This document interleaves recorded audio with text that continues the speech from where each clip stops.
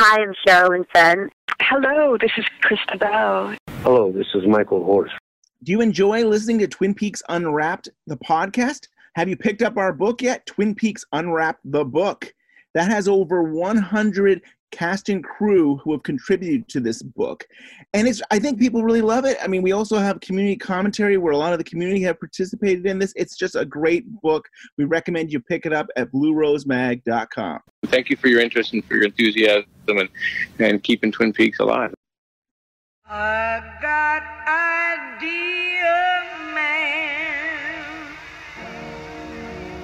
You take me for a walk under the sycamore tree, the dark trees that blow, baby, in the dark trees that blow,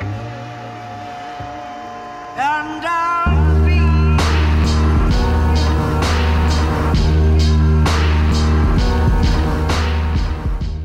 And welcome to this week's edition of Twin Peaks Unwrapped. I'm your host via FaceTime, Brian Kazaska, and through the internet is Ben Durant.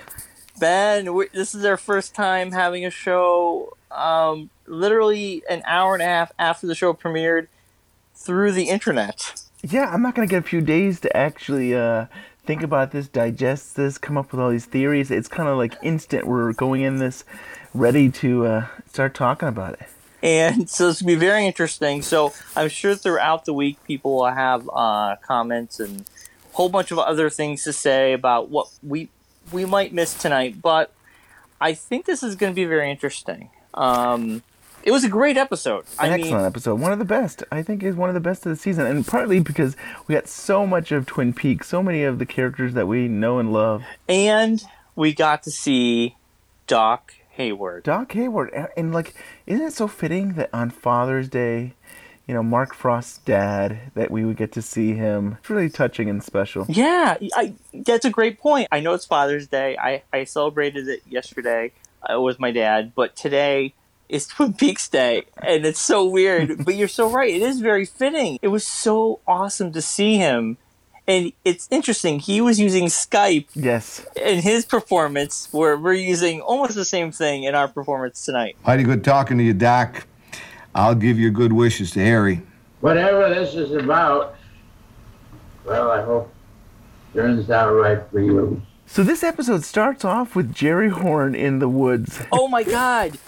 He's like, he doesn't know where he is. He calls his brother Ben, and he's like, they're having trouble talking to each other, and it's clear that he's like doesn't know where his car is. Did you have a moment where you thought that Ford truck Richard was driving last week was his car? Yes, I did. I was thinking the same thing. Yeah, I was like, oh my God. But later in the episode, I think we learned it's somebody else's car. Yes. That Andy comes to visit and wants to ask about. Yeah. But yeah, my first thought was like, oh, Richard had that vehicle, and maybe it's Jerry's, but it wasn't. But again, it makes me think of this whole kind of thing where he's kind of not sure where he is. It still reminds me of Cooper, where Cooper's kind of lost in space and time in his own way. That's a great connection right there. And then we're at the police station. Hawk is showing Frank Truman the diaries of Laura Palmer. This is the first time I think we were all right about a theory. Yes. I mean, how exciting. It was so exciting that we all thought this. Everybody, yes. Oh, this has got to be Laura Palmer's diary. And we were all right. This doesn't happen very often, and I think we should all celebrate tonight. Oh, yeah. Well, I think a lot of us were right about Diane the week before. I think we all thought that's why. I think we're in sync here with Frost and Lynch for once. But it was so good to have them talk about the diary, and then have Annie be coming from Firewalk with Me that say, write it in your diary. So all this talk about Annie's not alive. She does exist in this timeline. I don't think we're going to see Annie, but the fact that she is mentioned just makes me giddy. I was so excited. I was smiling ear to ear. I'm like, yes, the diary and Annie. Now we're missing a fourth page. Yes. So Hawk mentions that he put it together. That I love what he kind of like outlines the whole thing, which is brilliant. He talks about how they had gotten the diary from Harold, and that there had been missing pages from Harold when they got the diary from Harold. And then he seems to be saying there was one other page missing. And then he seems to say he puts it together that it was most likely Leland who had the diary pages, and it was probably one of the times that he had to come to the police station, maybe concerned that somebody would check him and find those diary pages. Now, that is one theory none of us really... I don't remember anybody saying it was Leland. We were all saying, was it Laura? Was it, like, all these other people? I don't think... Leland didn't even cross my mind that he would be the one to do that. How would have Leland got his hands on those pages? When you think about the end of Firewalk with Me, we're in the train car and Leland is hovering over Laura, and you go back and forth between Bob and Leland. Your diary. I always thought you knew it was me. Also, she gave the real diary to Harold because she knew the pages were being ripped out. Wouldn't the whole Annie thing, wouldn't that have been in the diary that those pages weren't ripped out?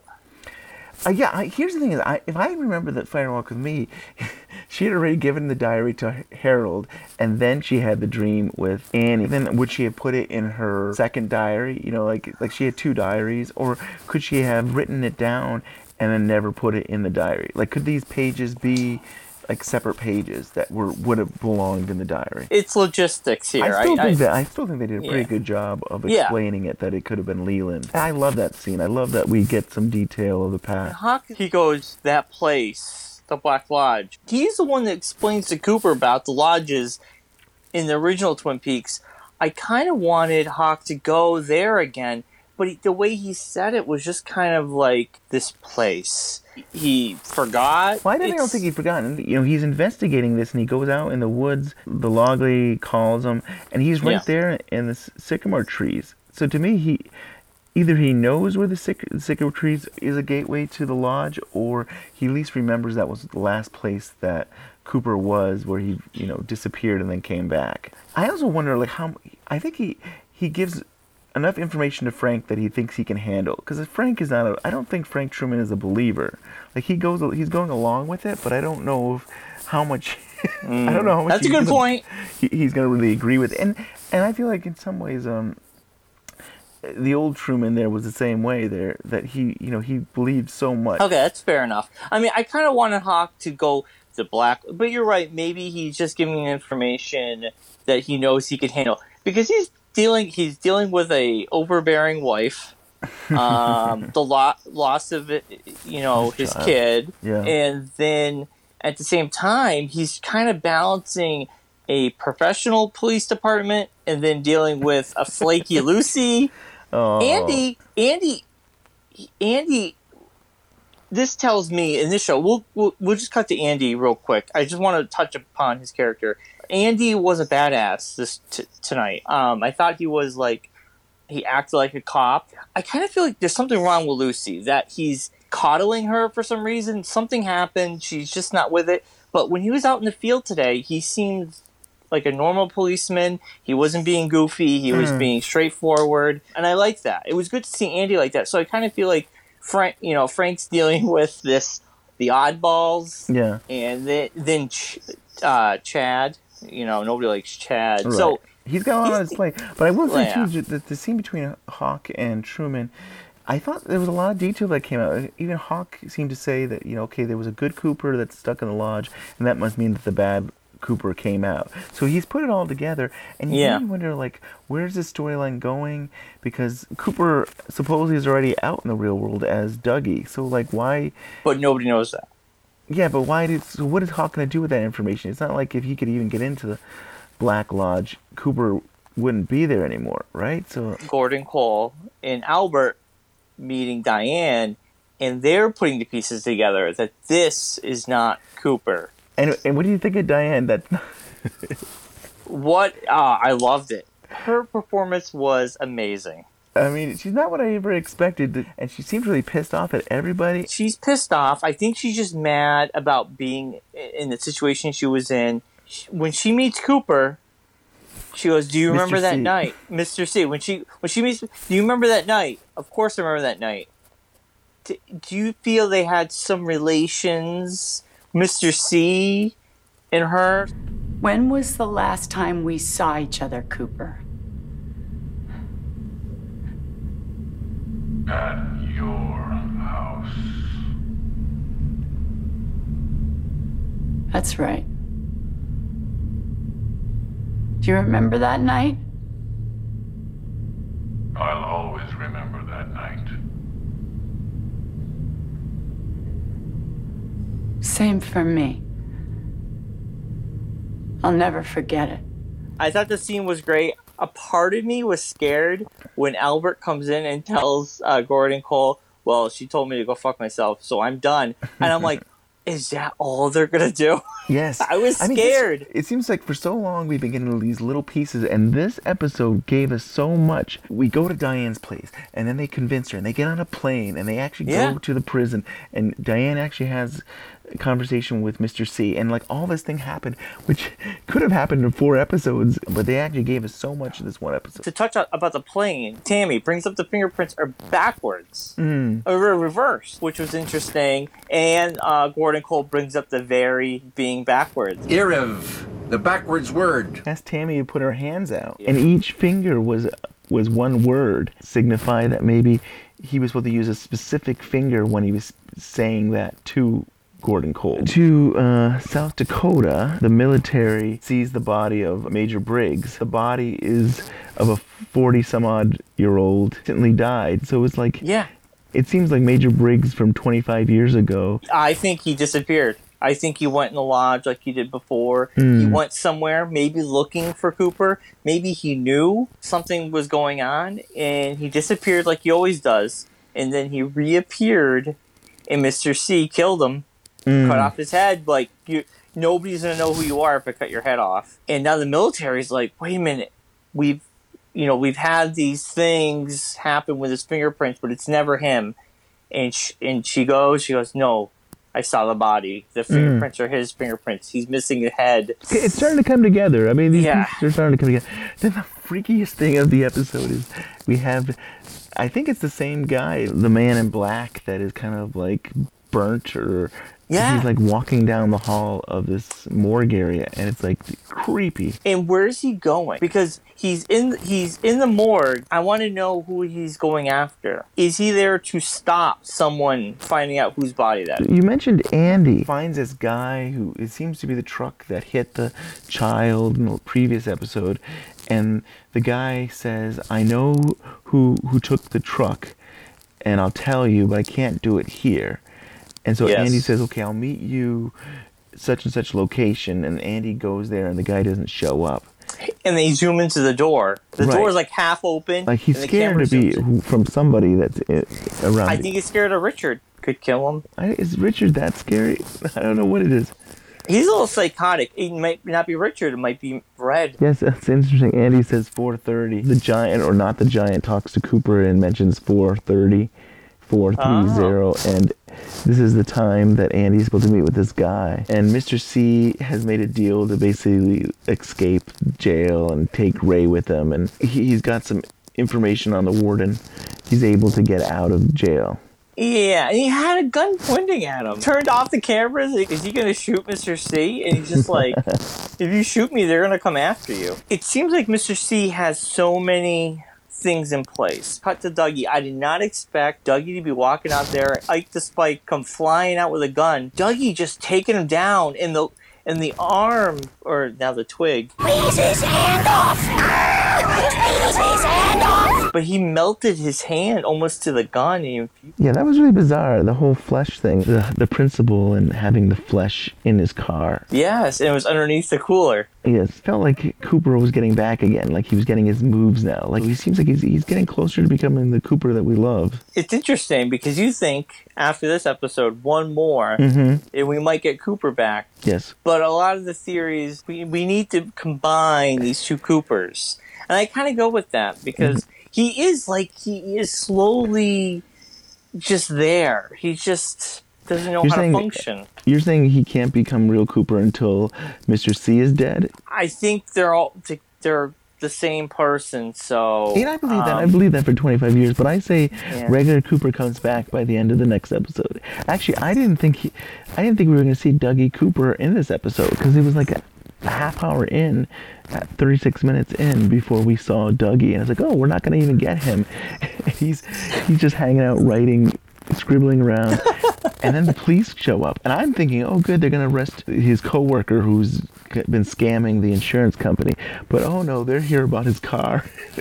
Yeah. And then his wife comes in and chews him out, and he's like, why do you need a car? It's like, by this day and age, what, she's so funny. Oh, she's great. And like the police are like, we did find the car. And they're like, why didn't you just tell us you found the car? Yes. She turned it around onto them, and they were just kind of like, okay, call us in the morning and we'll discuss stuff. Was Cooper having that moment of clarity to take down somebody? It was awesome. You're right. He's getting his groove back. Cooper's getting his groove back. Will we see the real Cooper, or we're going to have to wait? I still think it's going to be near the very end. Next week. I feel. Next week. We'll see. We'll see. And this is it. I mean, this is great because it's only a week away, so we will know at least whether I'm right or if it's going to be a little longer.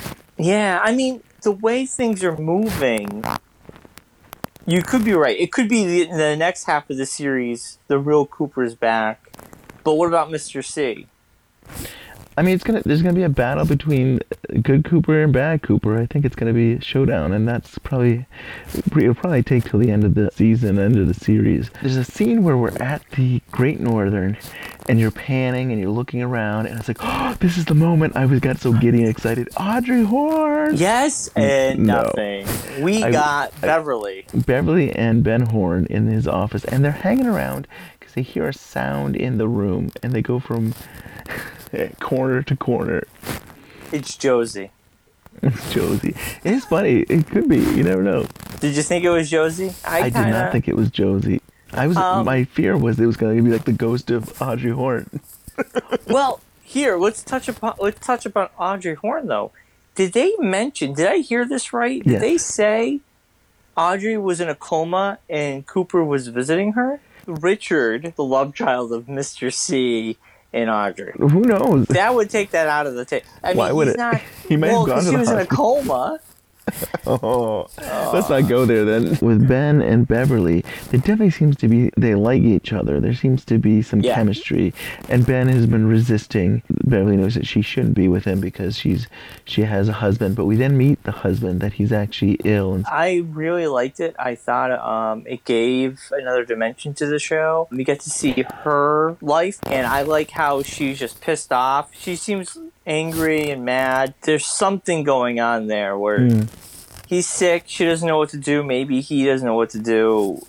They're just stuck. I thought the acting was amazing. I felt like I was watching a completely different show at that point. Storyline kind of goes to Roadhouse. I thought the credits were going to roll over the guy sweeping the floor. It went on forever. It was the guy with the milk all over again. I know. I was sitting with my wife and it's like, oh man, this is going on too long. Like, it's just like you're going to sweep I could just see David Lynch like saying, okay, we're going to record for like 10 minutes and just keep on sweeping. And then he decides, yeah, we're going to use it all. Yes. But in the background... Roadhouse has been owned by the Renault family for 57 years. We're not going to lose it now because of a couple of 15-year-old straight A students. No. So, yeah, he was like 2 15-year-olds, A-plus whores. He's whoring out girls, and they were underage. Right, and at one point, though, he thought it could jeopardize his business. I like this whole giving us the backstories and explaining things to other people. It was really cool. Well done. Enjoyable. The episode ends with the double R. Have you guys seen Billy? Played by Riley Lynch. I think that guy who Andy talks to is Billy. Now, as the credits are going, there's a guy in a booth that his back is to us, and I almost felt like it reminded me of Bobby Briggs. It probably isn't Bobby Briggs, but it kind of looked a little bit like Bobby Briggs from the back. Oh, yeah. And it was cool to see everybody's working, and it's like a nighttime, it's busy. Kind of like this atmosphere shot of just watching the town live. It's a living town, and You get to see everybody working. It was I liked it a lot. And I think your theory about how if these were 2 episodes a night, kind of feel like the next episode will take us right back into maybe the Beverly stuff. And if played back to back, it would be more cohesive. Yes. But they always give us that weird static shot of Dougie looking at shoes or this shot in its place. It surely does feel like a long movie because I just want more and more when it ends. Totally. I'm going to throw a wild theory out there. So I think it was John Thorne on Twitter, or there was some talk on Twitter about, is Cooper in a dream or in a different state of mind? And it got me thinking about a coma. Is Cooper in a coma? And is Cooper in a coma? When you fall asleep and you're watching TV, things sometimes soak into your dream. Countless times as a teenager I fell asleep and I would wake up and have weird dreams because the TV was on all night. Right. So I kind of envision Cooper being in a coma. It may be somewhere where there's a TV where Invitation to Love is playing. Or something like that, love. Right? And this weird soap opera is playing in the background, and that's Dougie's life. This is weird soap opera. And he can't talk because he's in a coma, and his brain, he doesn't know how to function, so he's just barely doing things in this dreamlike state because he physically can't do them. It's a wacky theory because I don't think it's true. There's no evidence because the keys. So the keys to me is the connecting piece between Dougie's world and Twin Peaks. So the keys make it, which we like, oh, it's going to be Audrey. I know. But it's Beverly. Right. Beverly has the keys. But Ben Horne is the one that actually realizes the keys once belonged to Dale Cooper. Yes. And my theory gets blown out of the water because of those keys. But my other thought is if he was in a coma and those keys were dropped and they were mailed there and it wasn't from Jade, but I don't know. It's just a crazy theory.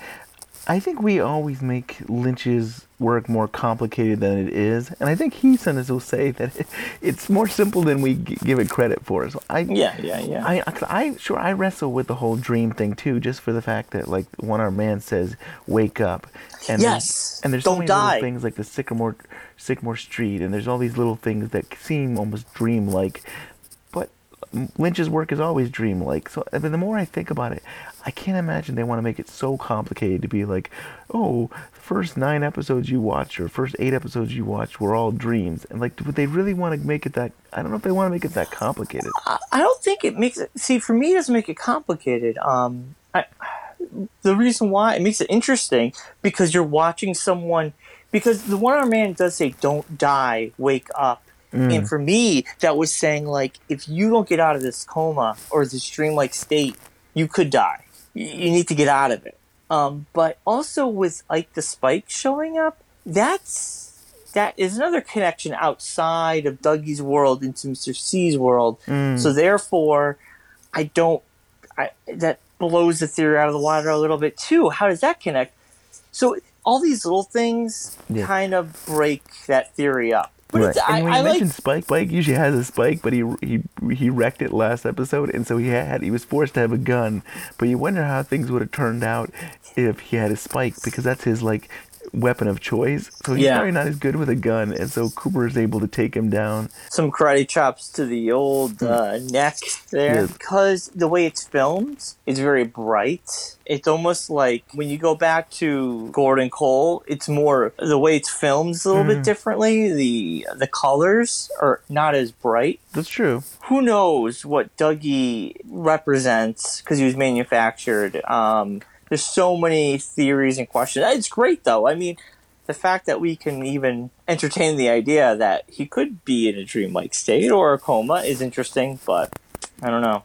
I think he's just in someone else's body, but I don't think it's a quantum leap either. I feel like Cooper is in Cooper's own body. I think that's funny, too. I hear different theories and stuff like that. I think Cooper is in his own body, and Dougie went to the Black Lodge and was in his own body.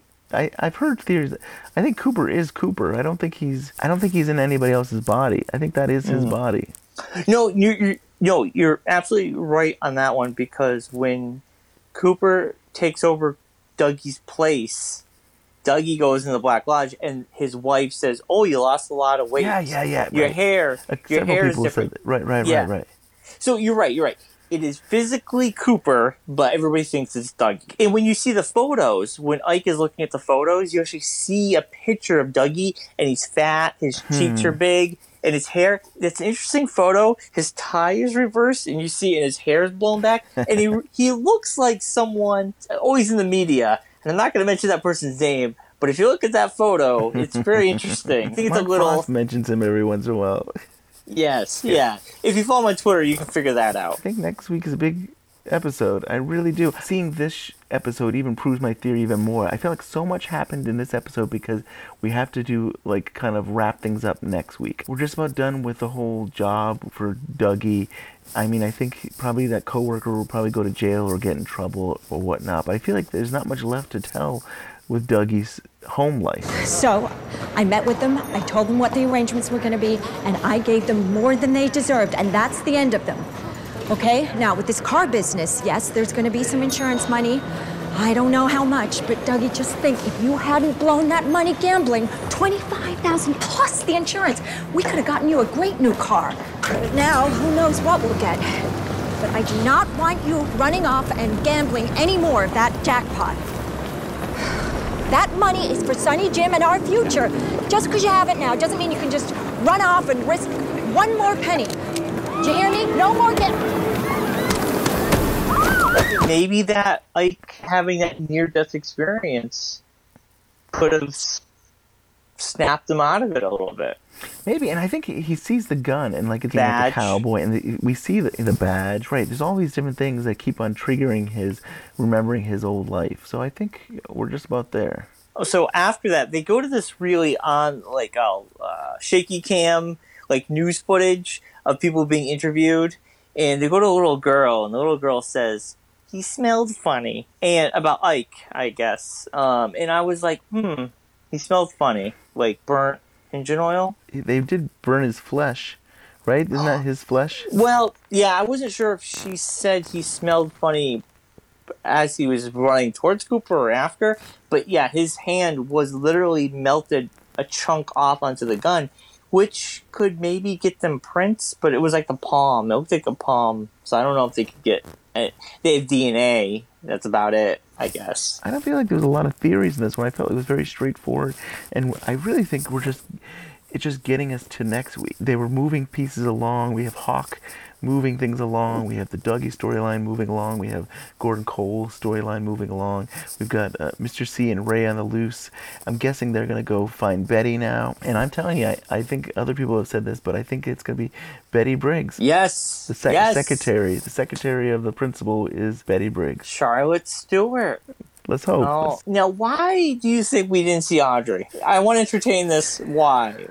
Question. Because they're making us wait, I guess. I mean, the fact that they said something, though, I think they're just hinting it. She's a fan favorite. Just like Diane and other things, they kind of just making us wait another episode or two, hopefully. Because she didn't get those keys, and we got to see the Great Northern, I don't know. Part of me feels like Audrey's not working for the Great Northern. Beverly, to me anyway, somewhat looks like Audrey Horne.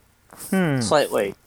And I was wondering if Ben's looking at her like a daughter figure, but then I was like, no, there's something else going there. She does remind me of an Audrey Horne, and now that we haven't seen her, it makes me feel like Audrey's not working there. I don't know. She could be something else, doing something else.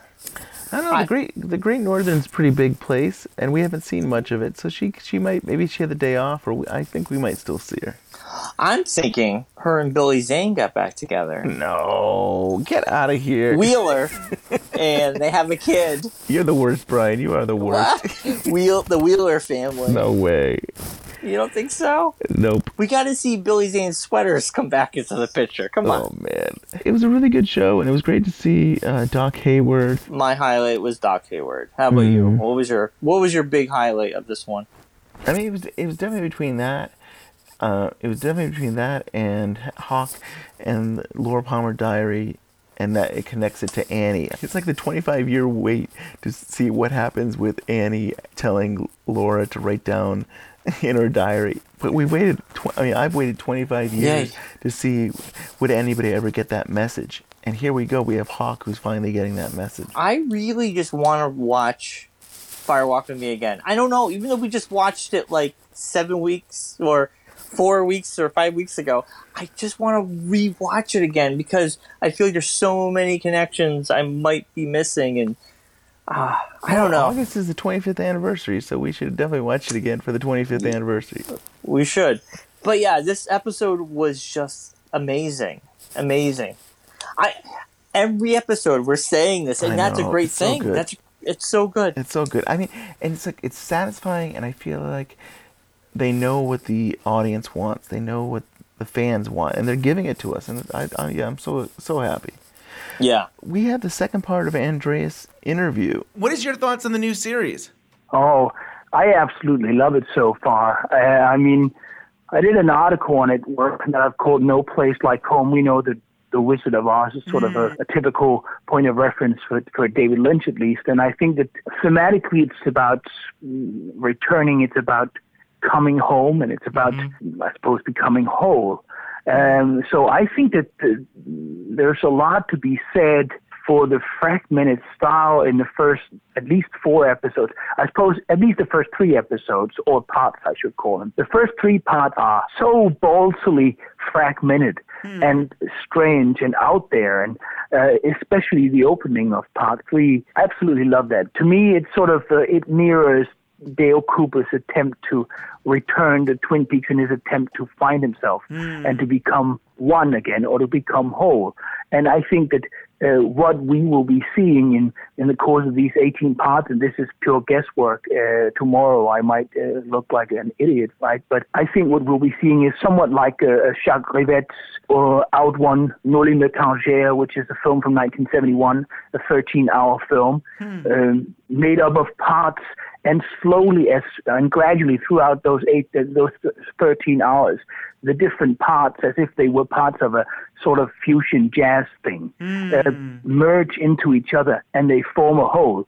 But we sort of need to see all 13 parts or 13 hours of that movie in order for us to see that there's a deep coherence and cohesion to all of the different parts. I think that's the same with the new Twin Peaks, and some people have been complaining that it's not like the old Twin Peaks. I think we are getting there. I mean, there are points that you can now Angelo Badalamenti's music is beginning to become a more prevalent element. We're beginning to see those old familiar faces, and although they look aged and they might not look the same, we're beginning to approach the Twin Peaks we know. We've seen Sparkwood and 21, that light, right? Yep. We've seen the Double R Diner.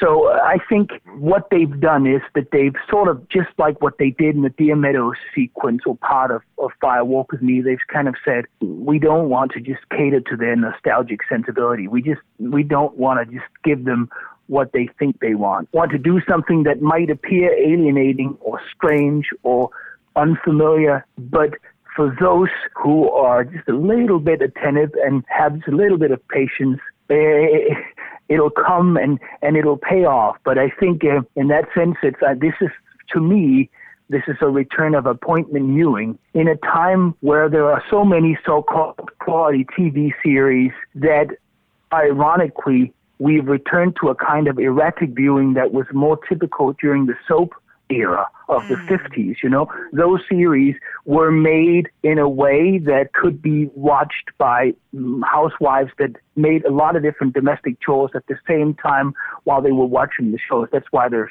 so redundant and keep repeating all the same lines and the same story elements, and their flashbacks all the time and stuff like that. That's because they cater to erratic viewers. And I think all of these different great TV shows have made us erratic viewers again. By now, you know, we give a TV series or a streaming series or whatever we call it, we give them like 5 minutes. And if it's not my style, then I'll definitely turn away. I think they might be, pushing away the very broad audience. But at the other end of that, there's like a couple million viewers worldwide that will watch this as we watch television back in 1990 when we watched Twin Peaks, as a water cooler phenomenon that we wait eagerly for each episode, and when we watch it and we do nothing else. We're not toying with our phones at the same time or going back and forth, as it should be. I mean, but media times have changed, right? So it's as if they're saying we need to repair. And it seems to me that it is, I don't do it as a political reflection of the times, but it seems to reflect on the time, a time where we don't pay attention. We don't pay attention to each other, just like people don't pay attention to Dougie. I know that might be not a realistic element, but still it also looks like a reference to people not caring or people not being attentive. The hit and run. The hit and run is kind of like people don't care, anymore. They don't even stop. They don't do anything. Well, he was on drugs. Still, there is this kind of sense of like, do people not care anymore about other human beings? Famous to call David Lynch a postmodernist, and I have never really thought of him that way, to be honest. I know there are some clear-cut intertextual references in his work, and it's clearly metafictional in a way.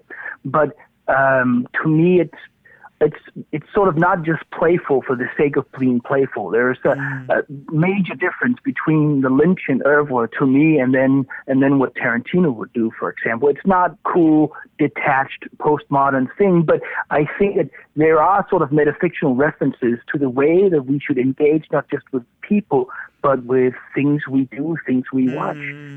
Pay attention. It might take time. It might require something. We might want to have to see it 2 or 3 times in order for us to make sense of everything, and we might have to give it time in order for things to emerge. But that's how good art is, right? A real art requires something, and it can be a frustrating experience sometimes. I mean, just like Charlotte Stewart said to me when I talked with her about Eraserhead, she said that she'd watched the first long version of that film, and it's only 90 minutes in the theatrical version, but it might still feel long to some people, right? But the long version was over 2 hours, and once she'd seen it, David Lynch came up to her apparently and said, "So, Char, what did you think?" And she said, "It felt like a toothache." And then he smiled, laughed, and said, "That's good, Char." And to me, that says it all to me. I mean, in a way, I think, of course, Lynch would like people to like his stuff. He would like it to resonate with many people. He's not trying to be strange or oblique or a niche. But I think at the same time, he doesn't want to just cater to the broad audience by doing readily accessible fast food stuff. Definitely. Other people can do that. Yeah. So on Facebook, you mentioned about Rancho Rosa. Can you get into some details of what you've discovered about this estate there in the show? Probably not a unique discovery. By now, I think most things have been discussed on Reddit or whatnot. I don't want to take credit for anything that might, just be by now almost, sort of a commonsensical. But I just noticed what other people might have noticed too, that Rancho Rosa is also the name of the new company, a production company that Lynch and Frost are a part of, and that also produces the new Twin Peaks. So, of course, there seems to be sort of a metafictional reference there. At the same time, it's a reference to not just an area, but also to old movies. There's an old movie there are not only one, but a few, but there's an old movie from 1936, which is about double-crossing and two-sided characters, and it also is about a federal agent who works undercover. So it's not that it's directly related to this series, but it led me to believe that this entire Rancho Rosa sequence or plot arc, there's something about that entire arc that seems strange, that entire storyline, and the way that world looks, it seems strange. I don't think it's just a matter of people not paying attention to Dougie. There's something unrealistic at play there. There's an artifice that I can't believe, like the opening. Everyone will remember, every Twin Peaks and David Lynch fan will remember the first time they saw Mulholland Drive. And the first 30 minutes or so of that film where every once in a while, most of us, at least those of us who are a little bit naive, and I would readily admit to being a little bit naive.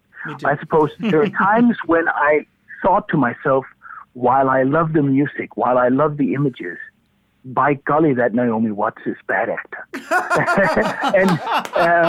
and that's it was. I just loved being toyed with. Yes. I just loved the fact that every time I thought there was kind of a strange sound the first time she arrives at the airport, and the lighting is a little too high key, and it was kind of soapy in a way. I couldn't really put my finger on it, but and then it was just a matter of rug pulling all along, and you just had to find out, and then one could be really wowed, right?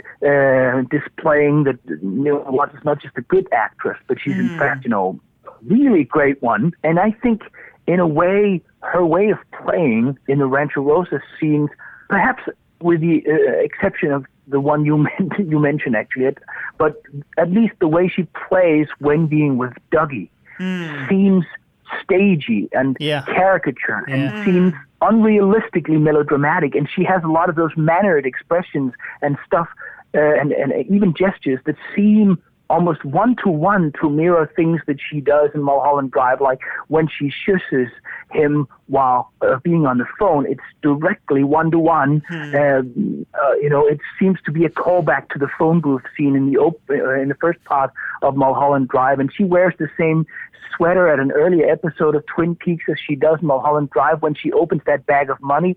Again, it looks one-to-one as a callback to Mulholland Drive, again from that first part. So I'm thinking that Rancho Rosa, that entire storyline, we know that it might be manufactured, or that he might be manufactured, Dougie, but that entire storyline might be manufactured in some way. It might be sort of a different timeline. It might be artificial. It might be constructed. It might be a dream. Many potential readings, but there's one thing I think it isn't. It's just straight realism.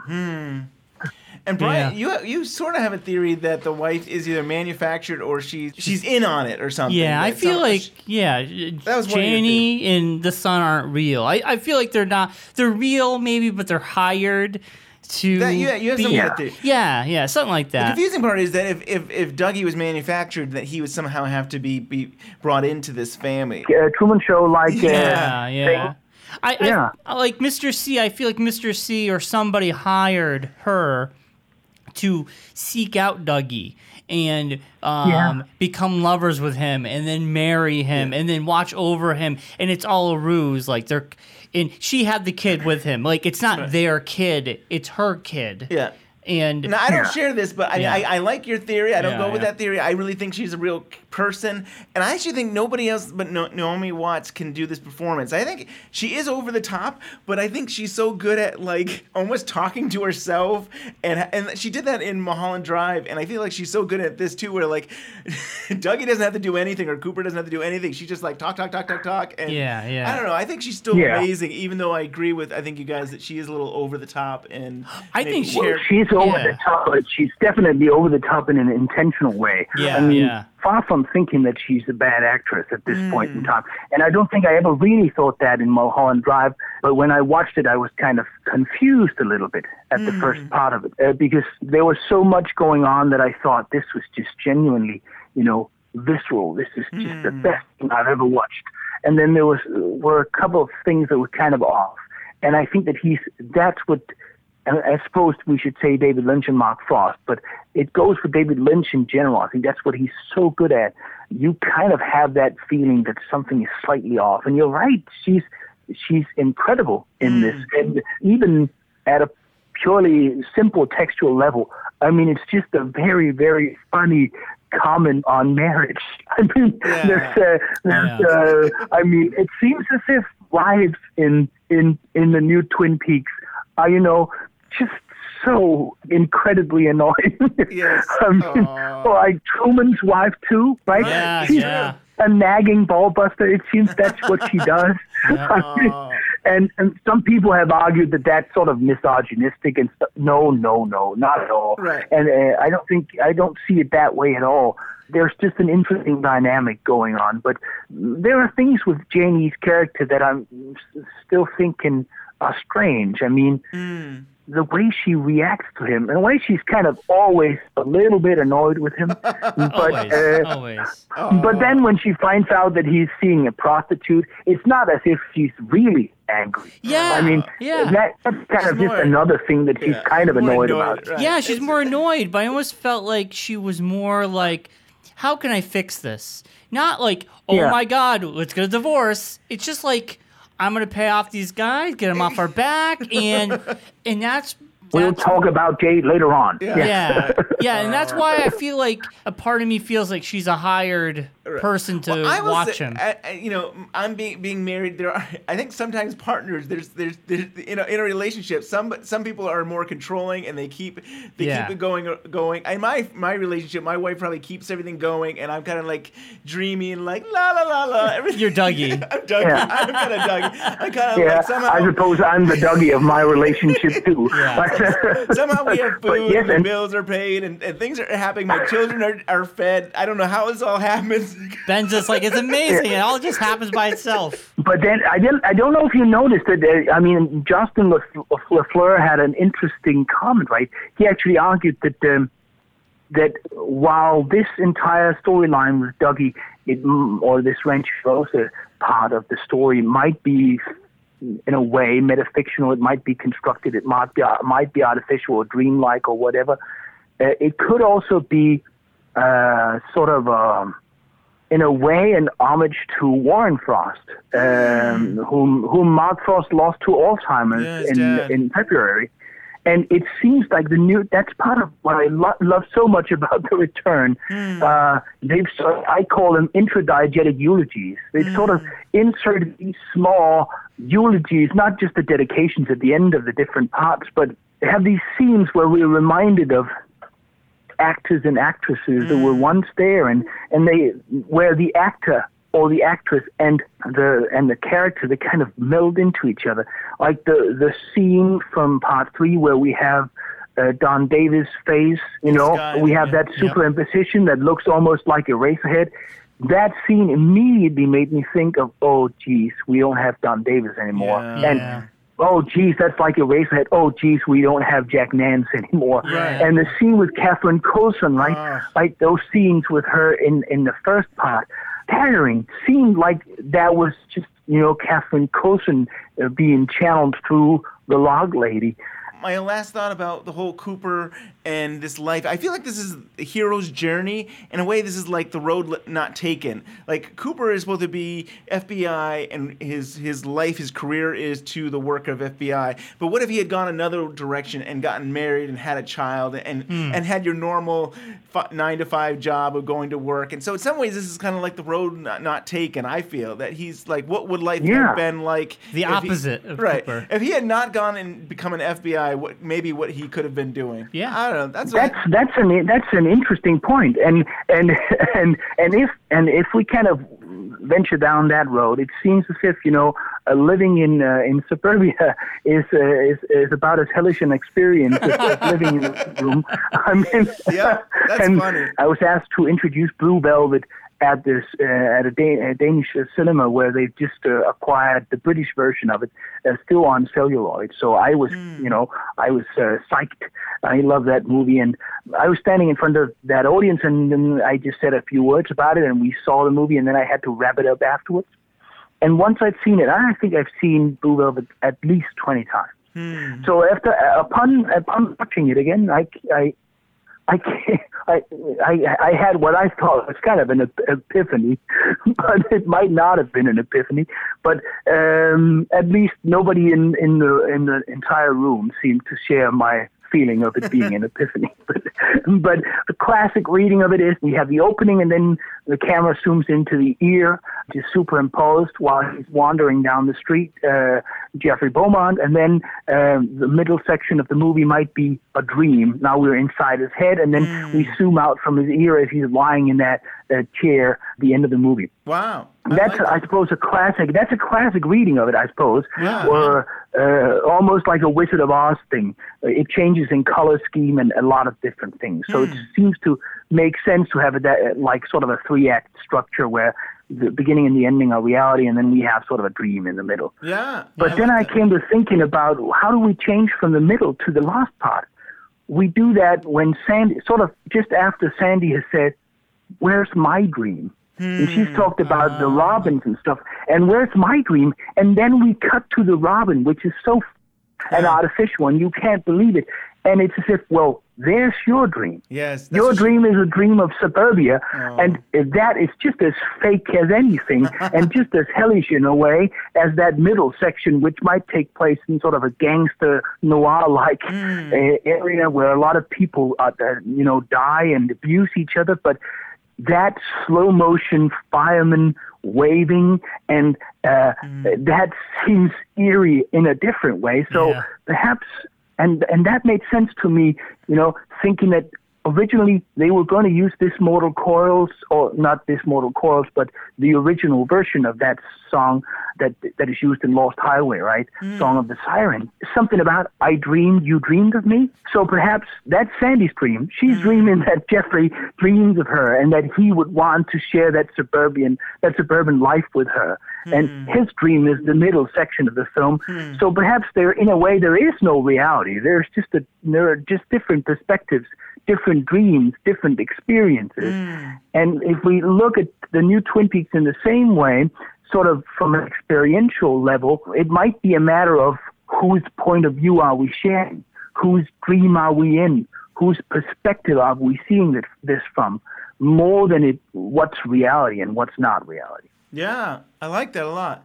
Well, thank you, Andreas. Yeah, that was really awesome. It's so cool. I mean, a lot to think about. Yeah. and I always love your perspective. I always do like the way you look at things. So that's really cool. Well, give it a few weeks and it'll all sound stupid, but thank you anyway. No, it's just another...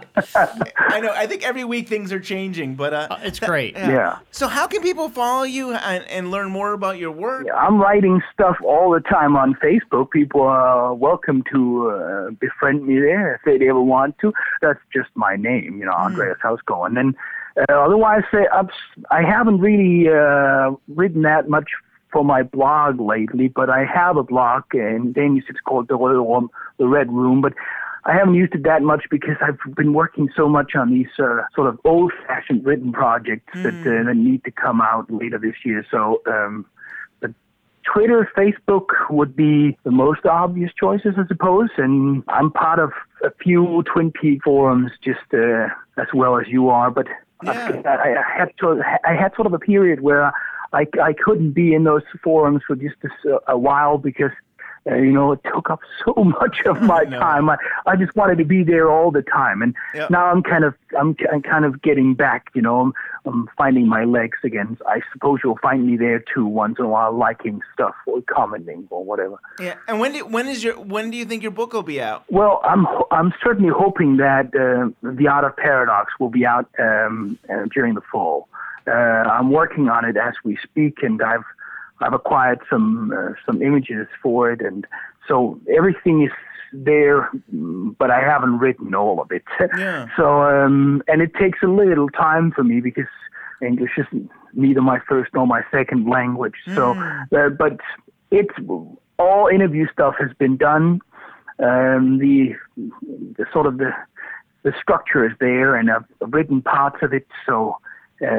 It should come out at the end of the year. And then what Joe Bacco and I have sort of agreed on is that we wanted to be done with a script at the beginning of 2018, hoping that it can come out sort of in, after the final episode has been shown, and at least of this part of Twin Peaks. And then we've been able to read the final dossier, and hopefully that can come out in the spring of 2018.